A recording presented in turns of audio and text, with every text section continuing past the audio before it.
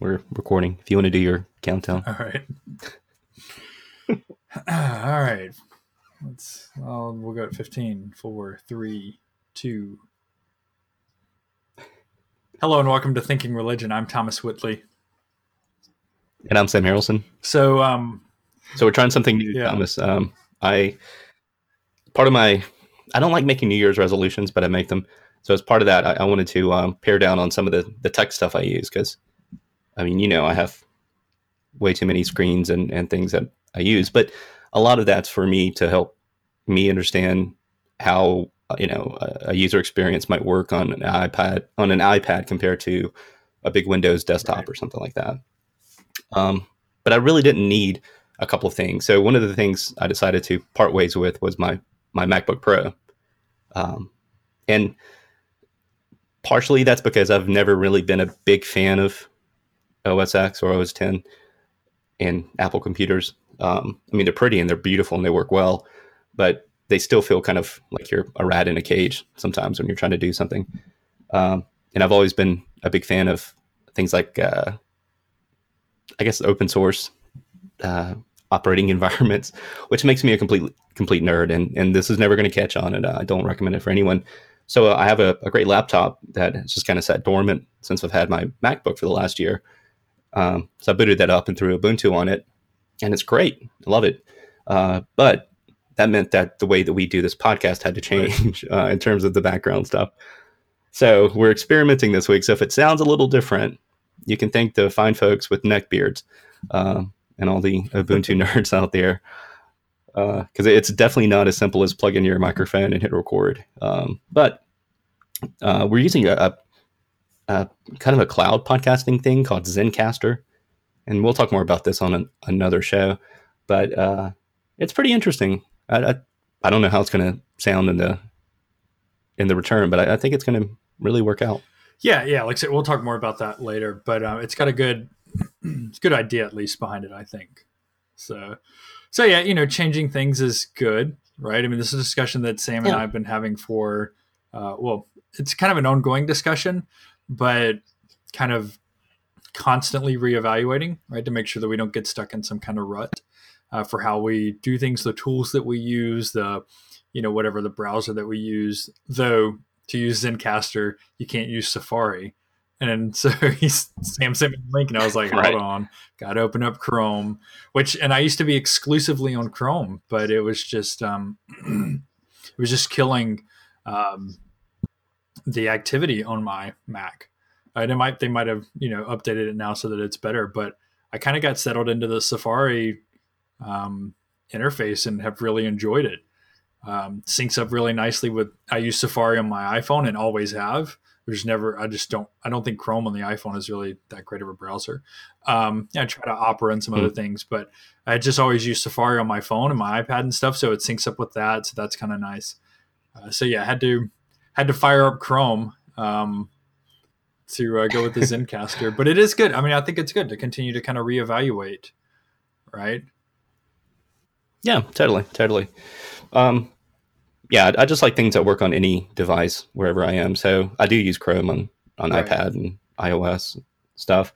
But that's going way, that's almost a 10-year-old mindset that I've had of I want to use things that I can get to wherever I am.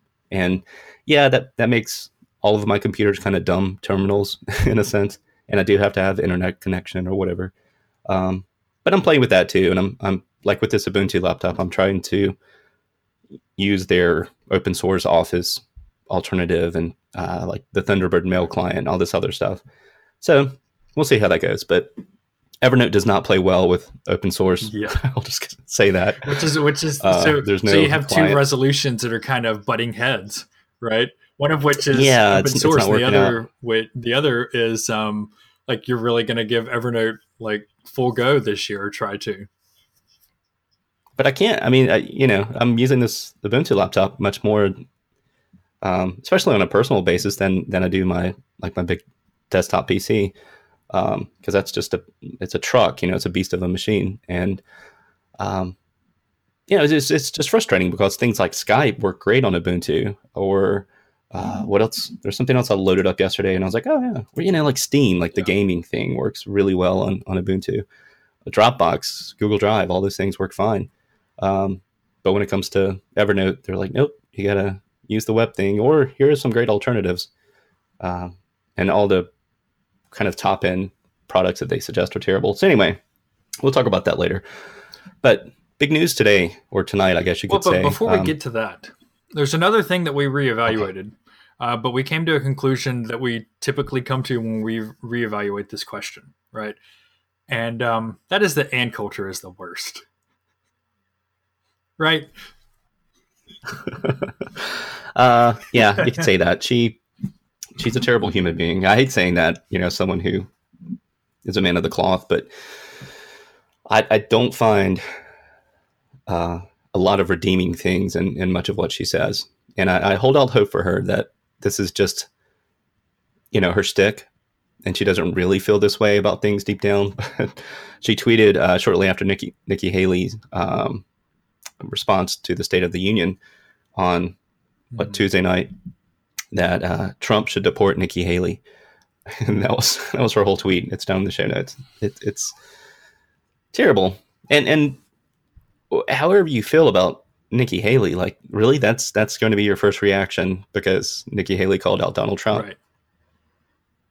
and I'm from South Carolina. Nikki Haley's been our governor here for 6 years, well, going on 6 years now. She is not a rhino. She's not a Republican in name only. She's not a moderate by any means.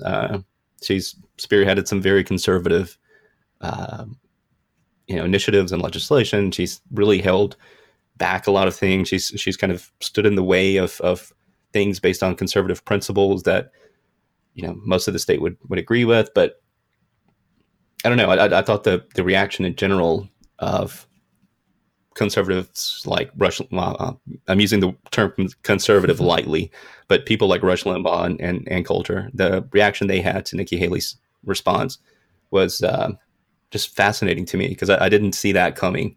And I've talked to a couple of friends here in Columbia since then who are also, very into politics, and that's been their reaction as well. Is we were watching the response and kind of thought, okay, this is very interesting. This is a different Nikki Haley. So I don't know. Maybe the events in Charleston this past June really did have a lasting effect on her, because she sounded very kind of middle of the road, moderate. Let's build consensus type leader then, and then we had the major floods here in Columbia back in October, and it really affected our communities.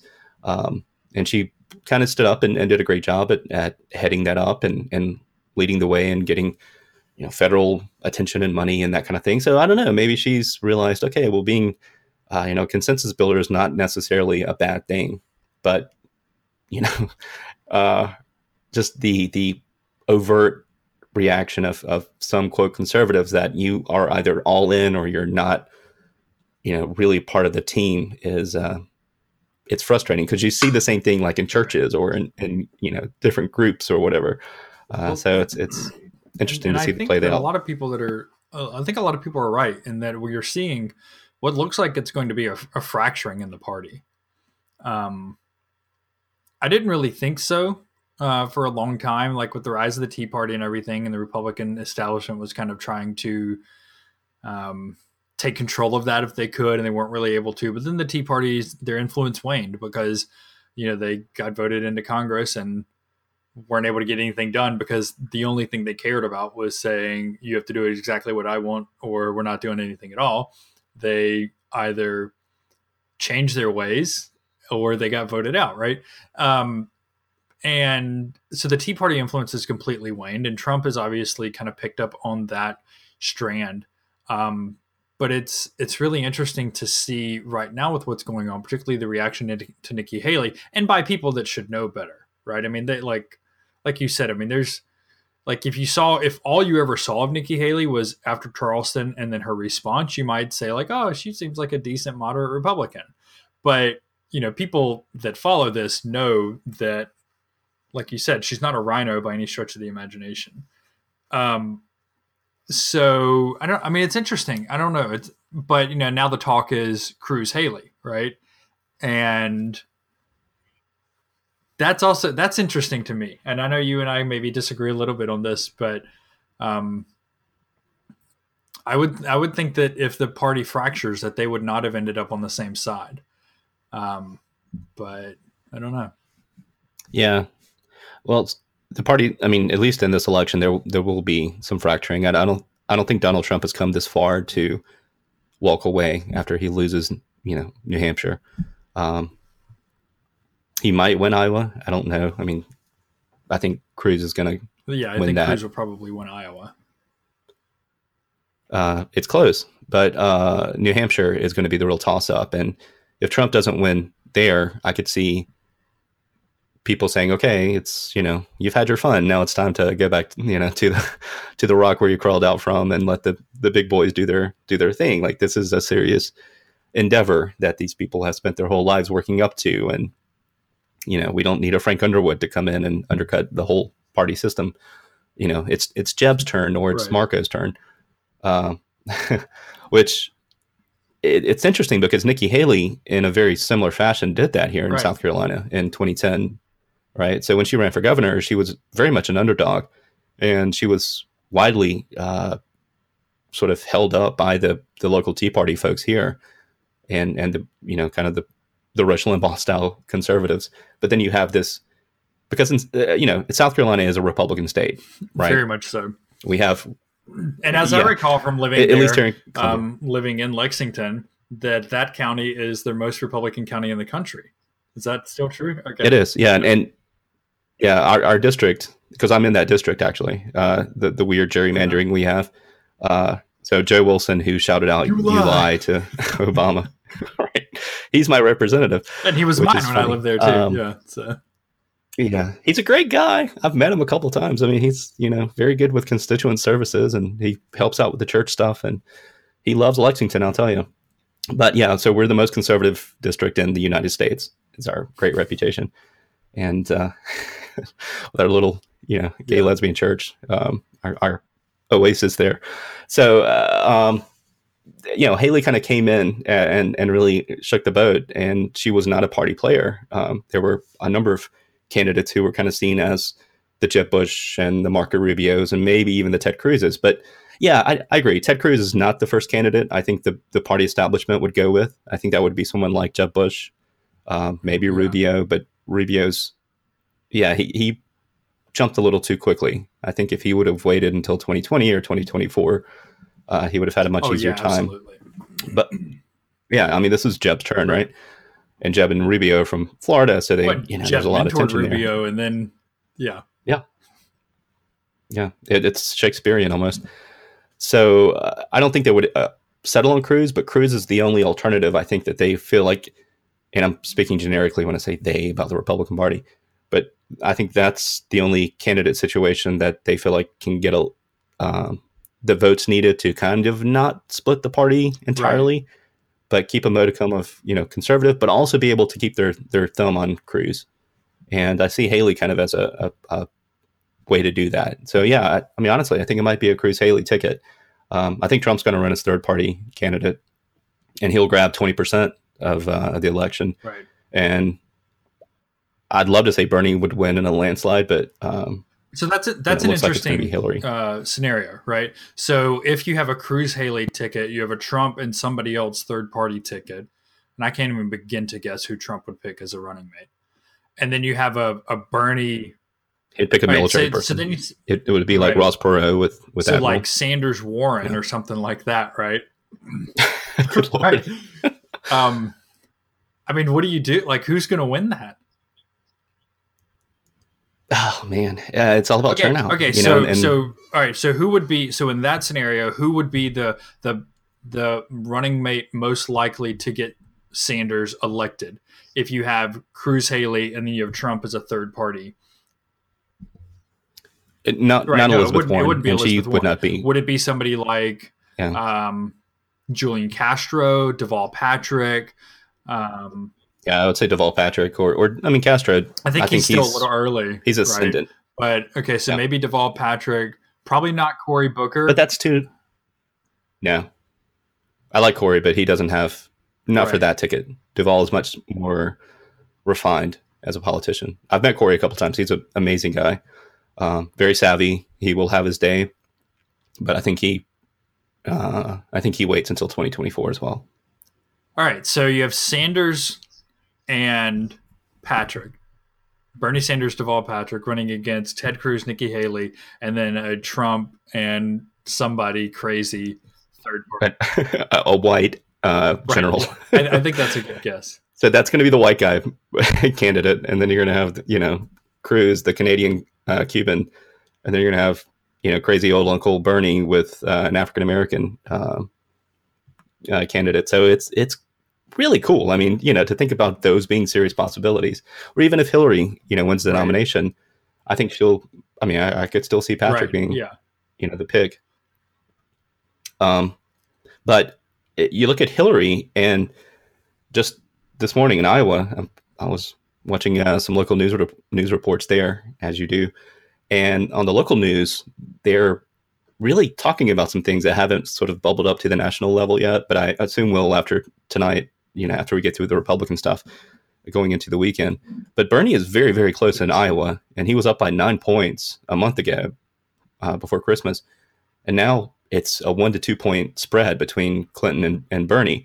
And it's not that Bernie is gaining numbers. He's only gained 1 percentage point, but Clinton is dropping numbers.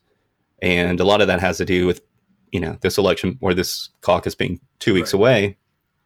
And those potential voters who everyone assumed would go with Hillary are saying, well, it's not that we don't want to vote for Hillary or we don't really dislike Bernie, but we don't really like either one of them. So we're not going to show up. We're not going to go. And that is killer to Hillary. She's got to have big turnout. And that's always been the case with the Democrat.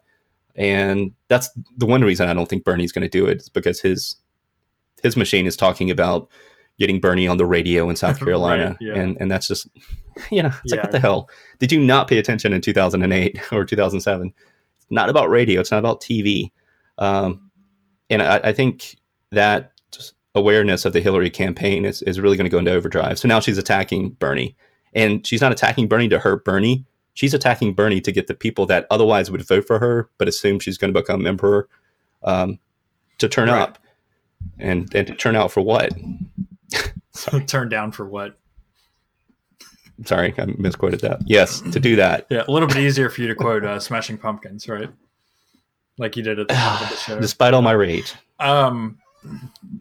But I mean, so I think it's interesting, right? Think about this. Like, if you have this possibility of, say, like Bernie Sanders, Deval Patrick versus Cruz Haley, and then a Trump third party, that's way different than the inevitable Bush Clinton race we thought we were going to get, that I expected, that I called for, a year ago.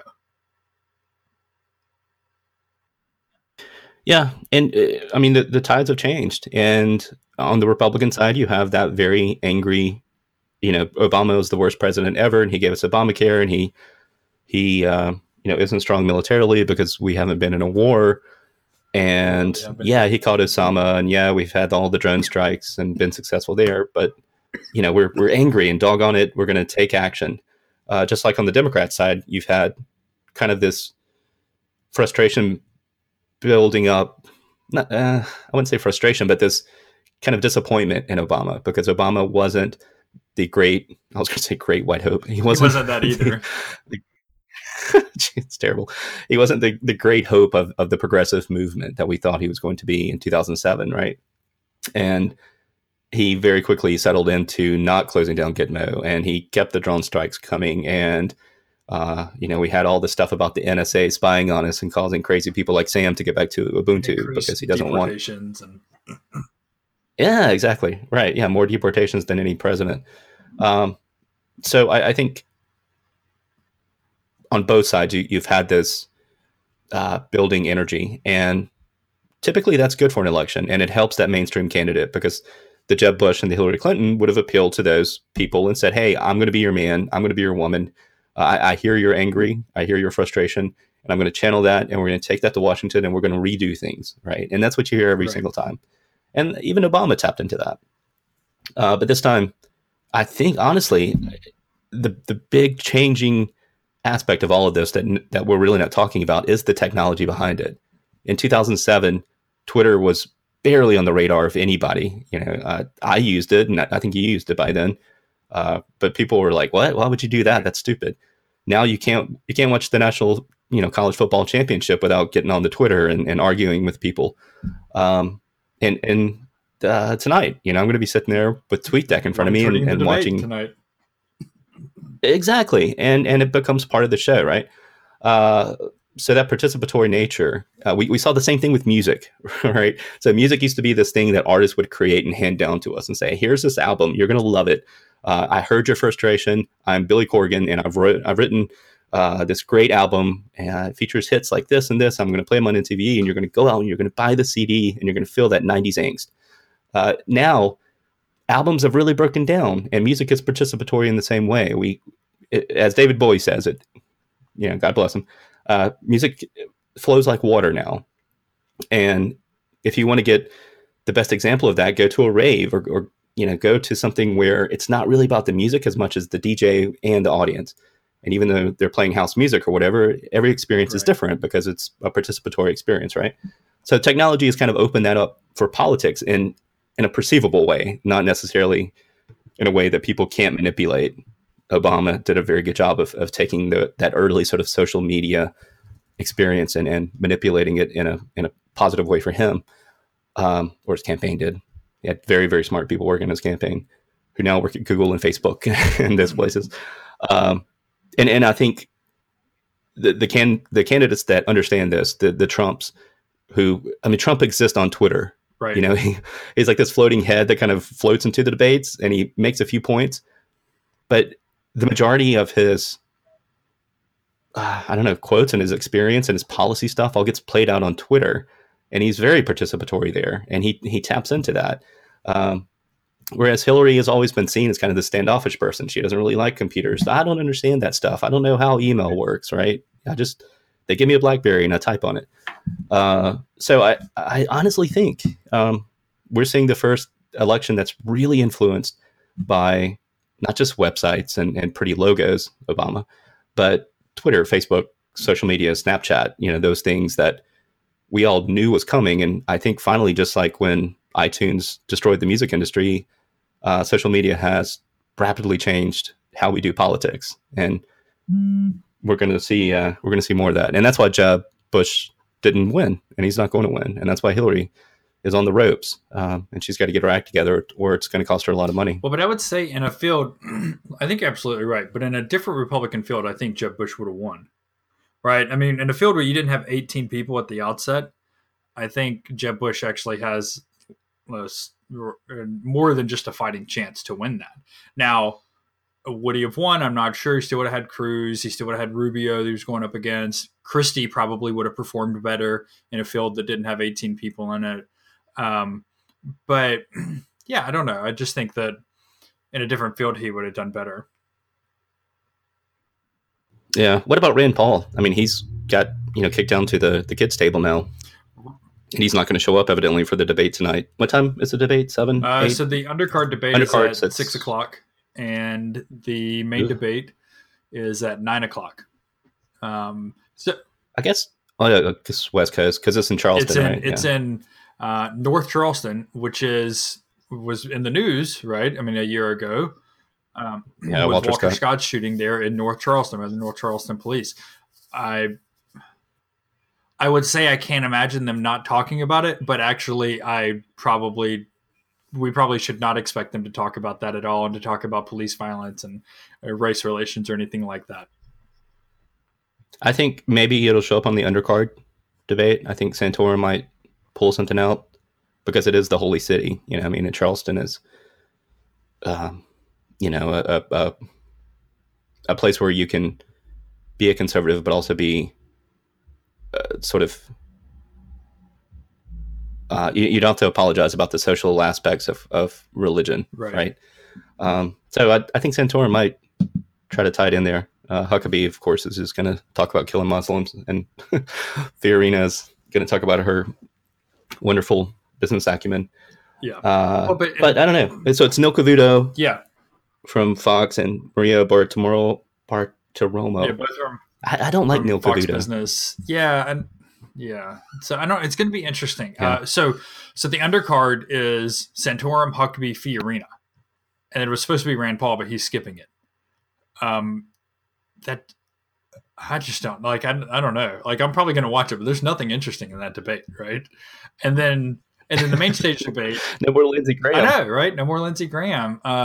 So yeah, I mean, and Paul's made a good point. Like, I mean, he's been trying to for the past week or almost the past week, been trying to say, like, you need me in the debate because I'm the only person that has, a perspective other than let's just bomb them all.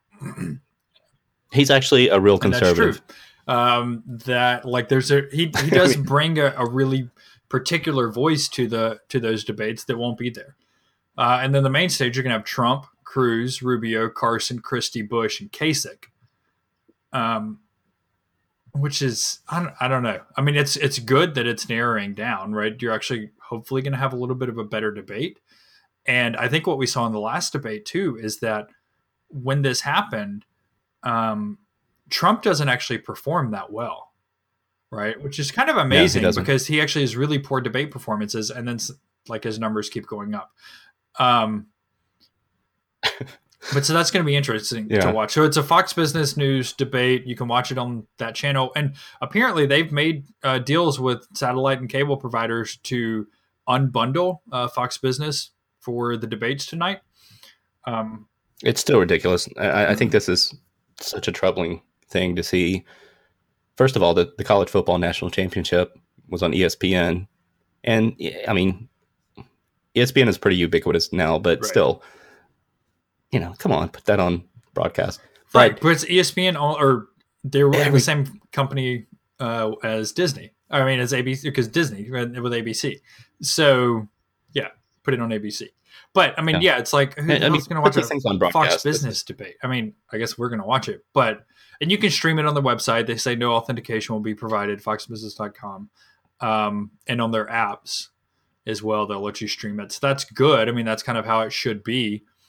But yeah, well, and it's interesting because I forgot Time magazine, I believe, on their website they did a big thing last night that kind of came out about how Obama's State of the Union was the least watched State of the Union from his presidency and one of the lowest of all time. And my response is, if you go read the article, Nielsen talks about how Nielsen can't monitor mobile access to things like streams, right, or say if you have the Sling app and you're playing it on your iPad, like we did. We just, we had our iPad sitting on or my iPad sitting on the table there, and we watched it right. by that. Um, they're not counting Roku. They're not counting any of these other, appification type ways to get to it, and they don't count any type of streaming. So I know there were lots and lots and lots of people watching the YouTube Yeah. stream of the State of the Union. So anyway, Which is great. I Like I hate can remember. we're in this Can you remember crossroads. sitting in the student lounge at Gardner Webb and like trying to find streams for a debate? Like, oh, NPR's got to have it on. No, NPR doesn't have it. And it's like, why can't we do this? This should be so simple to do. And now they're finally. I mean, how long ago was that? That was 2009. 2008. And now Yeah, they're finally coming around to doing this. But I think that's another good point to think about too. Is um, and I mean, you would think that advertisers would be pushing this more than anybody else to say like, you need to figure this out because like our money is valuable, right? Where we spend our money is important. And if you can't tell us how many people are watching or listening, then we're going to go to somebody who can. there's a secret in the world of advertising that it's all BS. I mean, metrics Oh wise, yeah, we can do some things, but yeah, for events like this, the Nielsen. I mean, we were a Nielsen family for a little while, and it was silly. And I was like, I'm not doing this anymore. This is ridiculous because you're paying into a system that doesn't exist anymore. And as we see ESPN shedding subscribers or traditional thank goodness. subscribers and costing Disney money, we're going to see a lot of change here in the coming years. But at the same time, I think things like this and the State of the Union and those things should be on broadcast for everyone. Yes. not to be a socialist, but come on. Right. Well, but that's how it used to be too, right? I mean, now granted, you had like 3 channels as opposed to 300, but the president was on, Yeah, and everybody could it's watch the president on TV. So it was the old Jeff yeah, Foxworthy exactly. joke, That's what I was the thinking of president's too. on, we're going to President's on every over. channel. Right. Yeah. But so this will be there's so we have the caucuses coming up soon, right? I mean, February 1st we have Iowa, February 9th we have New Hampshire, February 20th we have South Carolina. So there's one more debate in Iowa at the end of the month in 2 weeks before the Iowa caucus. Then there's one in New Hampshire the week of the New Hampshire caucus, right? Just a couple of days before that. Then there's one in South Carolina a week before the South Carolina caucus. And then we get into March 1st to Super Tuesday. So we should really see a clearer picture, right, in the next month or so, I would think.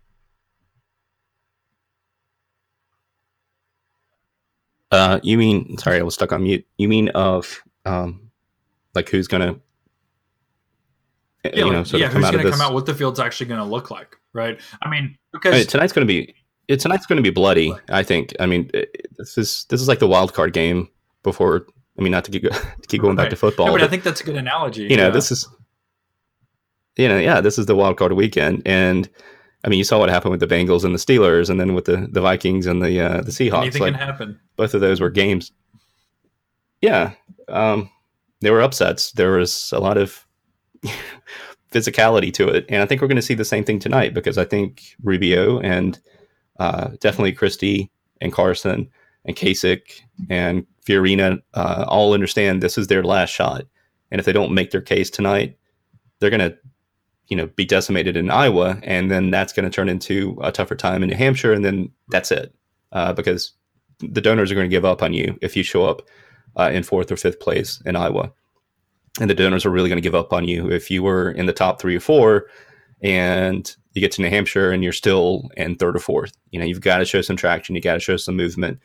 Otherwise, you're not going to be playing in South Carolina. So I think Trump is going to be attacked left and right. And I think that's a good thing for him because it makes him the leader. But I think Cruz especially is going to be pushed and challenged. I think Rubio and Cruz are going to take the gloves off and just go at it.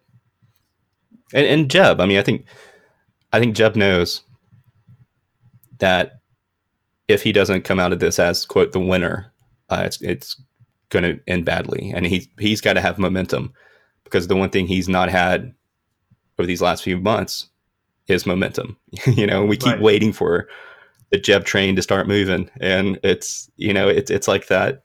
It's like last night, Clemson beat Duke in basketball, and that's a huge upset. And you keep waiting for these teams, this part of the year in college basketball to start moving and start doing something. And then something like that happens, and you think, well, I don't think Clemson's a good team, but maybe Duke isn't just as good as we thought they were. Same thing with Jeb.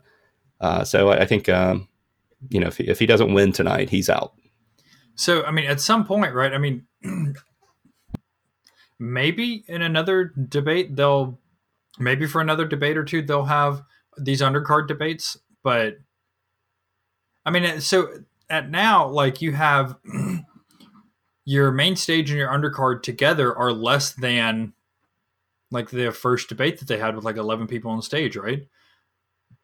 Yeah, so you have 10. So, yeah. I mean, with those two together, so like they could put them all on stage together. They don't want to. We understand the RNC wants this to be narrowed pretty quickly. Makes sense. I mean, it's hurting them, honestly. It's hurting the Republican Party as a whole the longer this. So, I mean, why are they not going to the networks and saying no undercard debate? Like, set your rules for your regular debate, and then that's it. And then if you don't make that debate stage, then yeah, that means you're done. Like at some point, you got to pack it up. You got to realize you're not going to win this thing. Because I'm sitting here thinking, like, who realistically has a chance to win the nomination? Trump does. Cruz does. Rubio. Maybe. But after Rubio, can we think of anybody that we think realistically has a chance to win the nomination now? Like, I mean, you'd have to have massive implosions for Christie or Bush to have a chance. Carson's obviously not electable. Kasich is obviously not going to go anywhere, right? So, I mean, why are you And, still and we like to spending hold up time on these Huckabee Fee Arena and Santorum? because of ads. Yeah, So the networks are getting yeah, paid by these campaigns and last ditch efforts, especially before Iowa and New Hampshire. And these campaigns are saying, look, we as the Huckabee campaign are not going to spend our $200,000 ad buy with you, NBC or Fox or whoever, if you don't let us into the debate. And there's some concessions made, and all of a sudden, Huckabee's writing checks to Fox. Um, and I mean, this is always the gold mine yeah, of the cycles for the networks, and they love political campaigns because it means money. So I think once the RNC um, gets out of this, so the January 28th debate in Iowa, that's yeah, Republican, yeah. right? Yeah. I think after that one, we'll start to see, kind of the elimination of the undercard debate. But I think until then, the networks are just milking this thing for the money. And it's interesting that, uh, not interesting. I think it's a tragedy to see the way that the Democrat debates are being Right. handled in comparison. I think it's, as bad as it is that these Republican debates are all on CNBC and MSNBC Fox and Business. Yeah. Fox Business or whatever. It's completely, again, BS that we have the Democrat debates happening on Saturday The night Saturday before or Christmas. on the same Saturday Right. before Christmas, the same night as the college football championship, and that was planned. I mean, that was totally planned. And I don't know. I have serious issues with how that's played out as we try to crown Clinton with our nomination there. But so yeah, I think. So what are going to be the topics tonight? So, I mean, I would imagine it's Fox Business, so it's going to be business focused, right? Um, I still expect for us to hear for calls of profiling Muslims. I expect to hear, talk about our probably some talk about what happened in Iran this week, right? With our I was going to say historians that's there. that's going to be the big issue. I think. It's going to be an example of how Obama is feckless or whatever, I'm sure. Um, yeah, I don't know. Like maybe some immigration stuff. Um, but I don't know. Like I could imagine a world where a Fox Business debate focused on business issues could actually be interesting to me personally, right? But this will be interesting for a whole host of reasons, but not for like policy reasons. Um, Right, and this is like that article in Vox right. about the differences between Republicans and Democrats, right? And Democrats are much more concerned in these types of forums and debates about real issues that matter to everyday people or whatever. That's And the stereotype, policies. right? And Republicans are much more abstract. So if you ask a Ted Cruz supporter why they support Ted Cruz, it's not, well, he's going to raise the minimum wage or he's going to work on immigration reform. It's the He loves Constitution, God and or the he's a godly Constitution. man. Right. Right, which is an interesting. So it's Yeah, these we'll put abstract the things. Vox piece down in the show notes. It's an interesting piece. It talks about why Republicans and Democrats are different. Um, so I mean, check that out. But I mean, that is like as not a Republican watching Republican debates. One of the things that it does bother me is there's no policy talk here. So I guess that means that's why I'm a Democrat, right? So I fit in well with that. That I want the policy talk. We may also hear something about Oregon. I kind of hope we do get a discussion of what's going on in Oregon and kind of force them to get on the national record with some of their responses to what's going on in Oregon. And that's a pretty tricky situation for I think Republicans, right? And we've talked Yeah. about this before. I've written about what's going on out there with the Bundy crew, taking over the Malheur National Refuge, whatever wildlife refuge, and they're still out there. 2 weeks, going on 2 weeks, a little bit longer.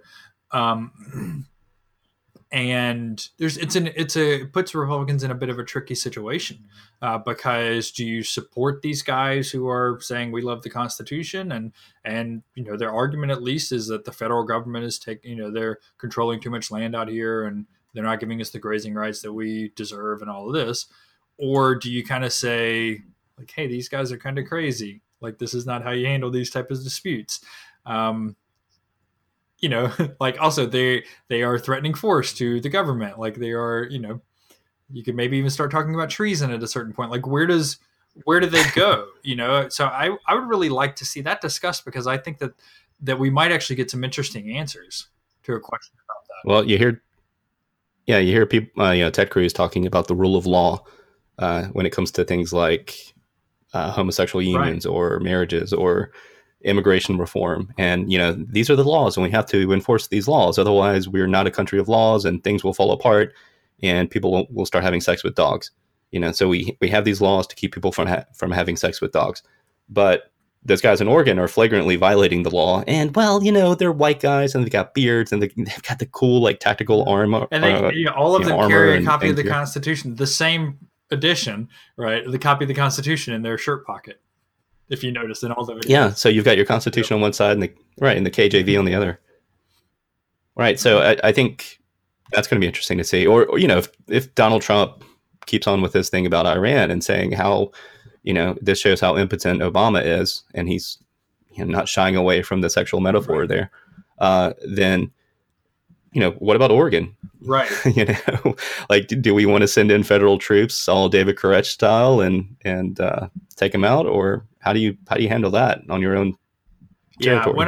I do think it's interesting there. Like, I think the government's clearly learned from Waco, right, from David Koresh, um, maybe how not to do some things, and that was a different situation for a number of reasons. Um, Yeah, sure. but And no, it's always been my conjecture that in how far out or from Waco are we now? 20 years?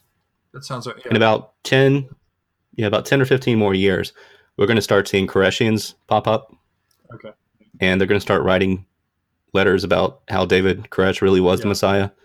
And they might even have like little guns that they wear that are gold around their on their neck, yeah, necklaces. yeah, maybe. Yeah. And then we're going to have someone who really kind of popularizes it and takes it mainstream. And it's like, well, he was a convicted criminal that we executed, but you know, he had some good things to say. And then that's just going to snowball. So 2,000 years from now, we'll have the Koreshians.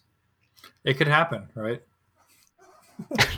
Um, It's happened yeah, once before. but so I think they've learned from Waco, but I think it also may make them a little, um, maybe more hesitant than they should be, with situations like this. Like, yes, this is different because it's in a rural place and it's not in a, it's not a federal building in a downtown area or something like that. Sure, but these are also kind of excuses, right? It's very obvious that there's a markedly different response to white guys with military gear taking over a federal building versus black people with no weapons, or maybe with some bottles and some rocks, protesting police systematically killing them. Right, like the responses are different in that their government is like, well, we don't want to, like, escalate the situation, but when it's black people, we're going to bring tanks into the city because they can't tell us that they don't want us to keep killing them. And I think that's a problem. I don't know what's gonna. I mean, a lot of people are talking about it, but it doesn't seem to be changing anything. Uh, Well, those white people aren't hurting anybody, Thomas, and the black people are burning down their right. buildings and they're violating the Well, laws. and that goes So back we, to we part have to of what go in. Nikki Haley said in her response. Right? It seemed great and everything, but she also kind of put a little jab in there, about cities like Baltimore, Ferguson, etc., where she was like, "Well, after Charleston, it was horrible, but we didn't have riots; we had hugs." And it's definitely a slam at, I think, black people that rioted because the police were killing them. Like, pretty justifiable reason, I think, to get out and exercise your constitutional right to assemble, to say, hey, maybe you should stop killing us. Um, But what we have had here that really hasn't been in the news, but it's almost every other week now.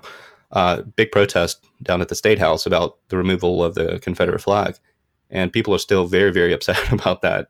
I would say butthurt, and that's a constant thing. And I was waiting for someone to pick up on that and talk about, or extrapolate backwards from that stuff in response to Nikki, but no one's really gone that way.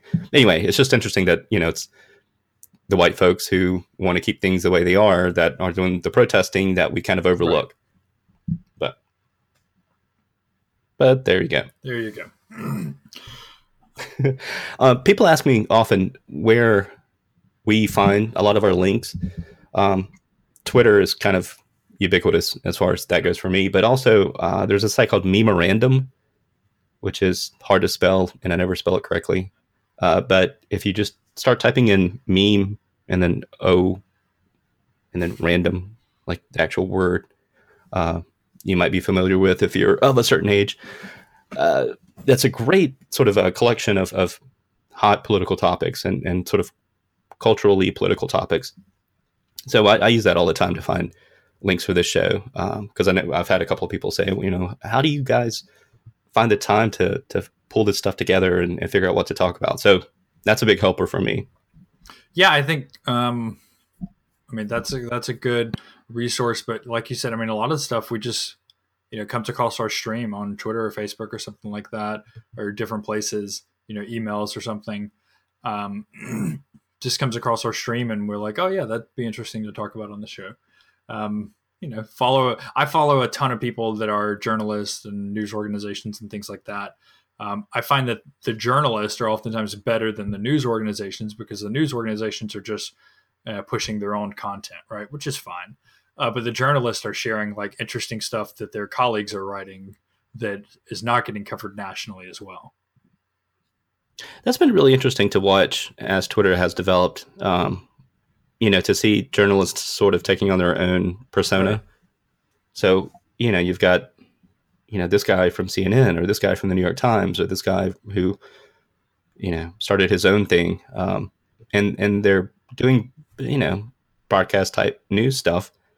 But it allows for that, I guess, dissemination of information without having to have the gatekeeper of the newspaper or the TV channel.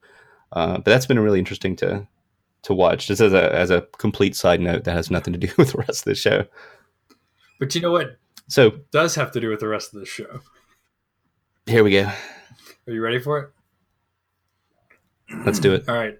Well, so your Koresh thing would have actually been a good segue, but listeners know by now that we're I thought we were going there then. Segues, and so. Yeah, I was trying to give you the layup. You were trying, but it's a swing and a miss again. So.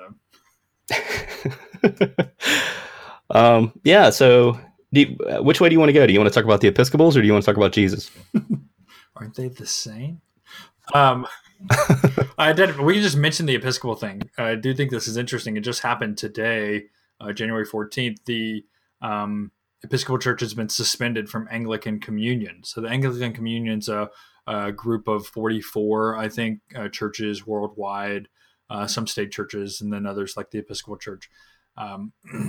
So they can't vote and some other things in this communion because of their stance on same-sex marriage and a few other things. It's interesting because it makes me ask the question, why doesn't the Episcopal Church just completely cut ties with the Anglican Church? What are they getting now that they... and maybe it's just in the spirit of, ecumenism or whatever, but I don't know. It's not like the Episcopal Church has, to me, for a long time, seemed really anything like the Anglican Church. Other than it's like the American version, except it's not. It's completely different now than it used to be. Right. Which is, it's really fascinating to see that, especially over the issue of homosexuality. But it gets back to 2003, when was it New Hampshire or somewhere? There was a Episcopal bishop that was appointed. That sounds right. Yeah. Yeah. So I've got, my friends in the Episcopal Church always talk about how the worldwide Anglican Communion is so much more conservative than our Episcopalians here in the U.S. So, I'd love going to the Episcopal Cathedral in Asheville, North Carolina.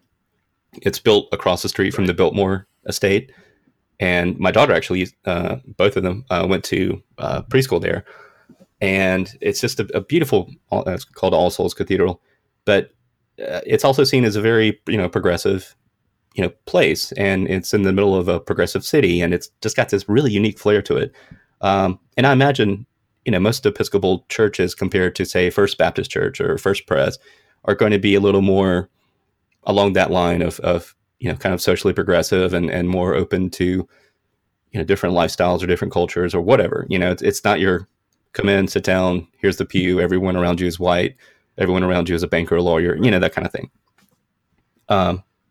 But I mean, just stereotypically, you look at something like the Anglican Communion in Africa, which is exploding, and how conservative we would call that, compared to Right. American Episcopalianism or American Christianity.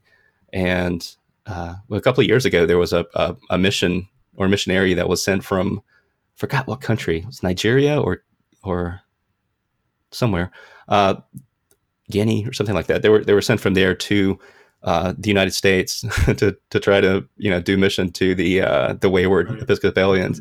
So they had a church in Pawleys Island, South Carolina, and I don't know if it's still there or how it's doing, but it's yeah, that's my question: is what is the American Episcopal Church getting out of that relationship other than kind of the constant scorn Right. from Yeah. the I mean, mama so church? if you take them out of that, they're a small denomination, like 1.8 million or something like that. But I mean, that's kind of everything is going that way now. A lot of denominations, the Presbyterian Church USA is going that way. They're a lot smaller now after some, they're also recent same-sex marriage decisions. But I mean, it's not just mainline churches. It's a lot of, churches across the board, right? We see this. We've talked about this quite a bit on the show. The evangelicals keep saying like, oh, it's those liberal mainline churches that are, losing members, but it's actually everybody is just across the board. But yeah, I don't know. I mean, you would think at some point the Episcopal Church would just say like, no, this is who we are. Like, that's cool. If you don't want us, we don't need to be there. But I mean, so we had a professor in div school who used to always say, 5 words. He'd say 5 words, Thomas. The Episcopal Church welcomes you. So, Yeah, and it's on every sign at every Episcopal church. I went here for a while to the Episcopal Church here in Tallahassee. Yeah. So, and it's an interesting denomination in that they are very kind of progressive liberal in that regard, but also very liturgical. yeah, because you look at something like the Congregationalist, right, and the Yeah. UCC, and they're also very quote liberal, but they're on the opposite side of the spectrum when it comes to Christologies and Right. theologies even. Or I don't know, some CBF churches are much more congregational or Quaker than they are Southern Baptist and how they do worship. And even within the CBF here, we're seeing fractures and different churches having different paths of identity. But I think a lot of, again, it's a very interesting time in the United States because we're being pulled in, by things like Western Europe, which is much more progressive in many senses than we are here in the United States. And we're with that rise in globalism, we're seeing, okay, Denmark looks pretty cool, and they're doing these things, and they're providing this for their people. Maybe we should look into some of that. And then we've got kind of that conservative American streak of, no, we're going to do it on our own, and we don't need, those socialist or commies Right. over in Western Europe showing us the way, whatever. We're being pushed and pulled, and church is really kind of at the middle of that in a lot of ways because it was seen as the center of American culture for so long, and now that's rapidly changing. So when we talk about something like communion in terms of like membership or covenant, it doesn't really mean the same as it did, say, 100 or 200 years ago when you really did need to have a communion with the Anglican Church because you want to have that connection back to St. Peter and Jesus. And if your church didn't have that, then, you can't just go out and claim authority if you don't have, that kind of uh, apostolic authority that goes back to the original church, right? Um, so I think that that's changing as well, and I think people are realizing that Christianities aren't don't come out of one story. We like Right. to read our Bible in the way of yeah, we have the Gospels and they all agree and they give us this picture of Jesus, and then Peter and James take that and they do their thing in Jerusalem, and then Paul comes along and opens the doors to the Gentiles, and then it's one happy, never-ending story until Nicaea, and they kind of clarify things, and then we have a couple more of those cancels, and then we have the Protestant Reformation, and yeah, that really shook things up, but we still kept the apostolic nature of this Right. thing. We want to believe in the simplicity of the story, and that's not necessarily the truth. Whether it's how Jesus became God or how the church became the Right. church, and that's hard for people. No, I think that's right because, particularly for people that grew up in church, right? Because they hear one story, and I don't think most pastors are doing them any kind of a favor. I think this is a big problem. I've had some conversations with some other people um, recently about kind of how to like rethink seminary education. And I think one of the main problems is that people are going to seminary, learning like good things, and then just ignoring all of it when they get into church, right? And not telling their congregation anything they've learned about the text, or offering them different ways to read it. Maybe it's a different way of interpreting it. Maybe it's um, a um, a feminist interpretation, or maybe it's saying, well, let's see what liberation theology would say about this, or let's see what process theology would say about that. They're not doing any of that. They're just kind of falling back into what they heard growing up and just repeating the same thing. And so, I think a lot of it falls on them.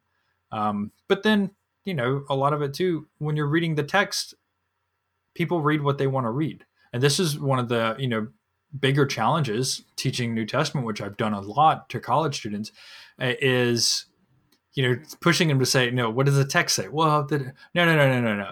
Not what did you hear somebody say this says. Just look at the text like you have it right in front of you. Just open it up. What does the actual text say?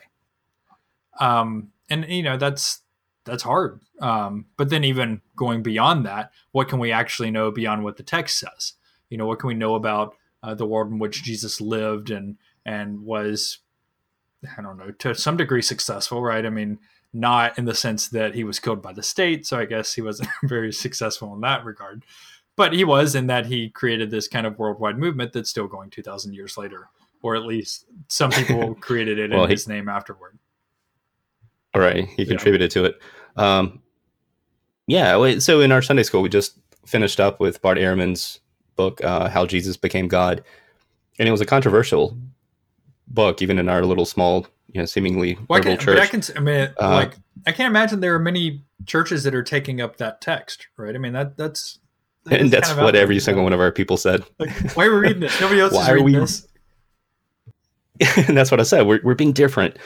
And we had some new visitors this week who came because they heard we were reading that book. One person, which I thought was really kind of cool that because we're a small little group, and our Sunday school's smaller than our congregation that shows up for service, of course, because it's Sunday school, right? But even in our little group, that was the question of why are we reading this, and that wasn't necessarily kind of a negative tone question, but it was how can this influence what we think about Jesus and the church in 2015, and yeah, in chapters 8 and 9, Ehrman goes into this very topic. So I don't know. As we were talking about this, I thought about some of the quotes and stuff he has in there. Um, but it goes back to that wider question of, you said earlier, why aren't people talking about these things in church? And my response to that on Sunday, because someone asked, like, well, okay, Sam, we know you're special in terms of your your personal theologies.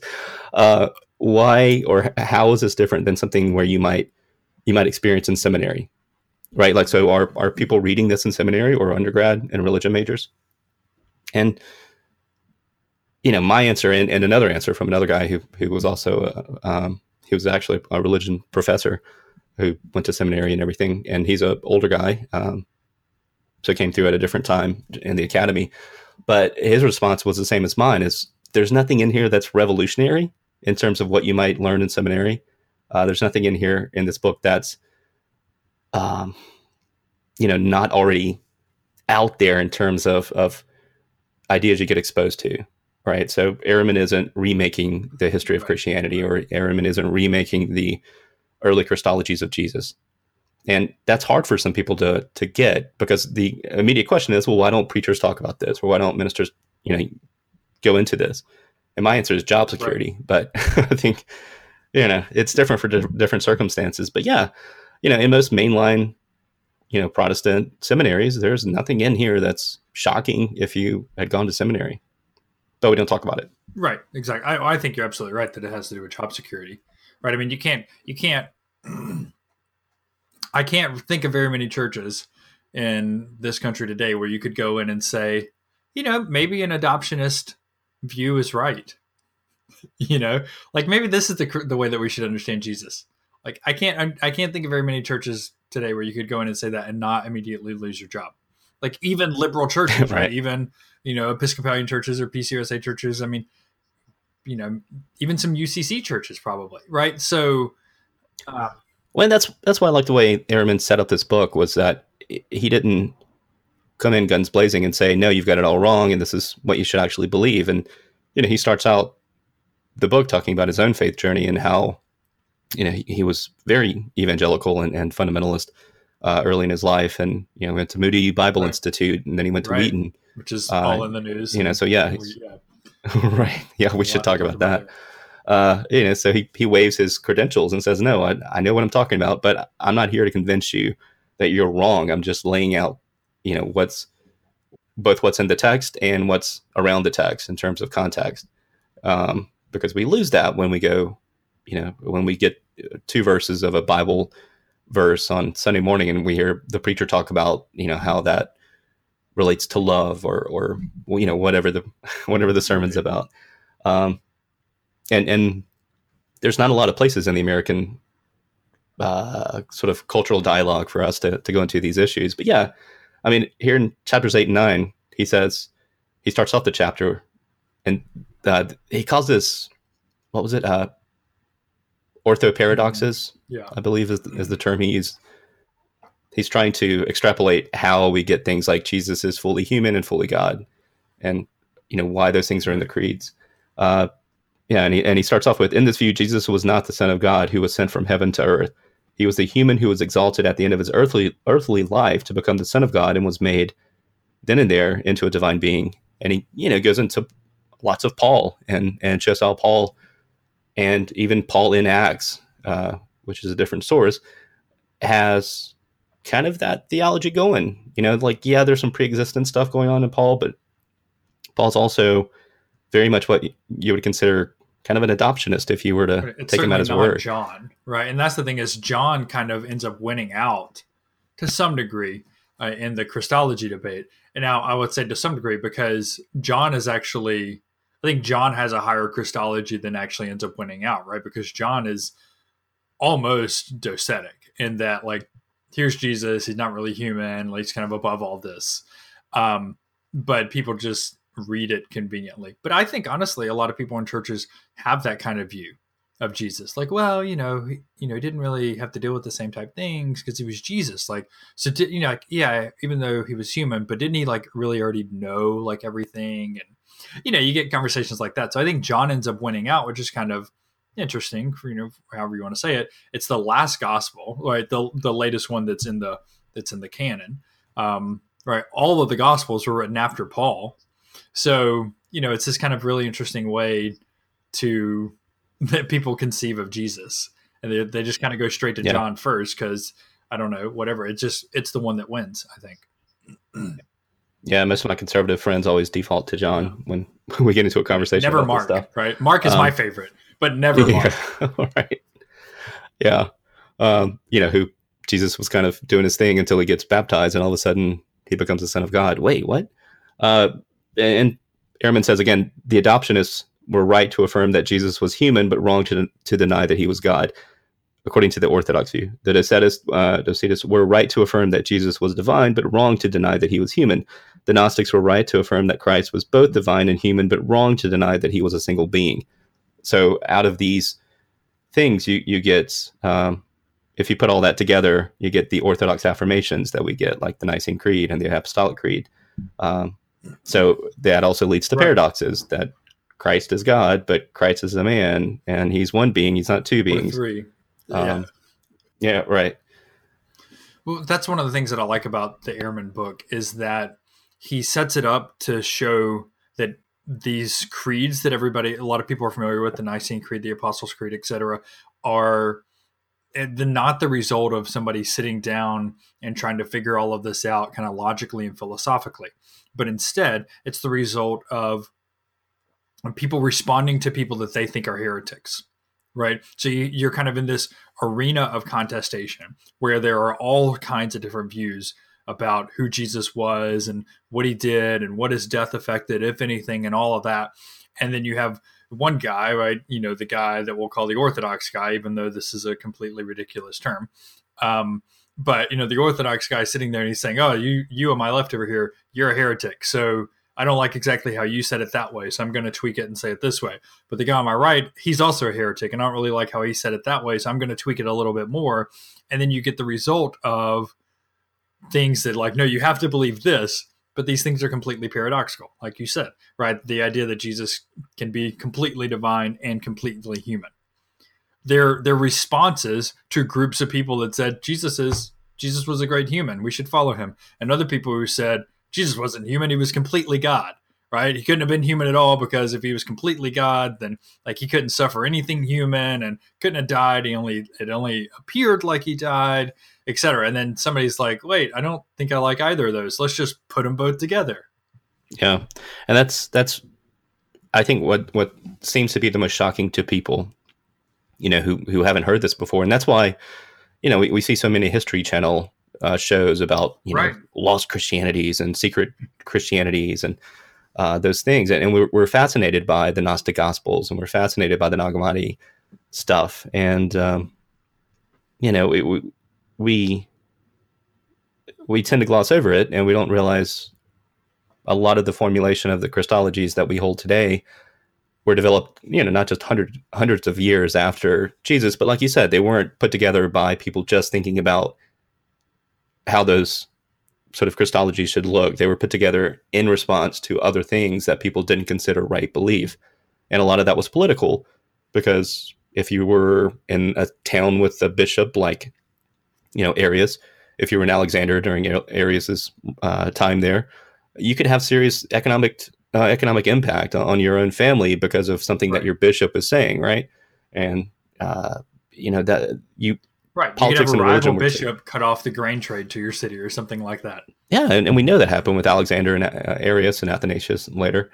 But yeah, and Ehrman closes out the book with this quote, which I love: "The Christ of Nicaea, after the Nicene Creed, is obviously a far cry from the historical Jesus of Nazareth, an itinerant apocalyptic preacher in the backwaters of rural Galilee who offended the authorities and was unceremoniously crucified for crimes against the state.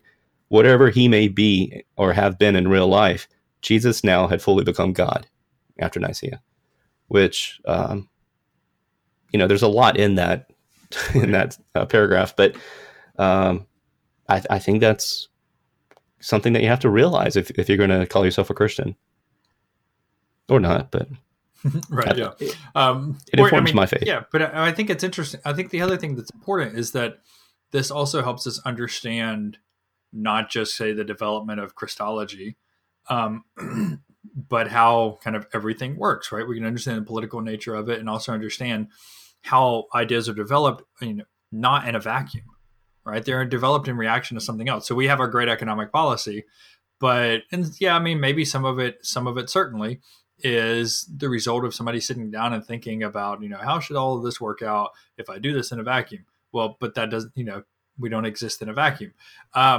And so it's in reaction to other things. Oh, well, this led to, the housing bubble led to the Great Recession, so we've got to fix that. And then, this led to the Great Depression, so we've got to make sure we don't do that, right? So all of these things are happening in reaction to other things. So there's no kind of like pure ideas out there. And I think that's maybe a lot easier for people to understand in other situations. But when they come to the idea of Jesus or any other religious figure, then they kind of just forget all of that, right? They kind of forget how the world works. And to me, honestly, it's much more interesting to look at this and to look at the myriad ways that people were understanding who Jesus was and kind of conceiving of that. It's much more interesting than this like sterile version that wins out. Right. Yeah. And I've heard so many sermons preached about how, obviously Jesus was onto something because he had a message that no one else had ever had. And his message was so Right. unique that it kicked off this movement, which, there's a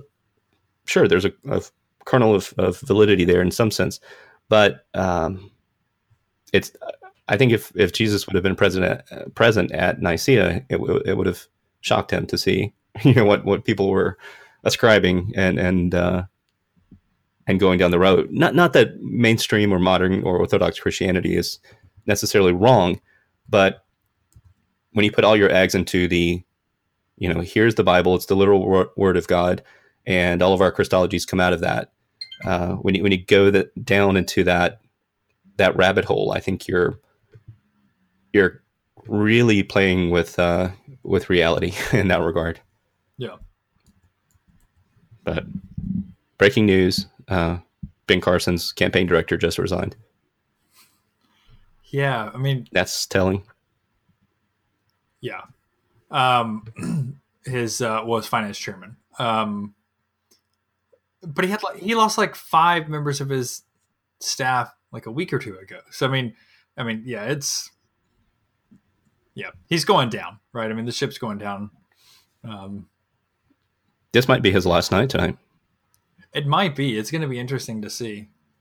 Like he's Well, I not. mean, he did raise $21 million in the fourth quarter, though, so he's got a little bit of money Yeah, to play with. he's got a little bit to coast on, I guess. But But it's not good when your finance guy leaves the ship. right. Well, and like other members of his campaign staff that resigned and endorsed Ted Cruz, right? Like that's also not good. So, Yeah, that's called auditioning for a job. yep, yep. Well, on that note, you want to put the baby to bed? Yeah, let's do that. Let's do that. Thanks for listening. Um, we kind of talk about whatever we want to talk about. If there are things you'd like to hear us talk about, let us know.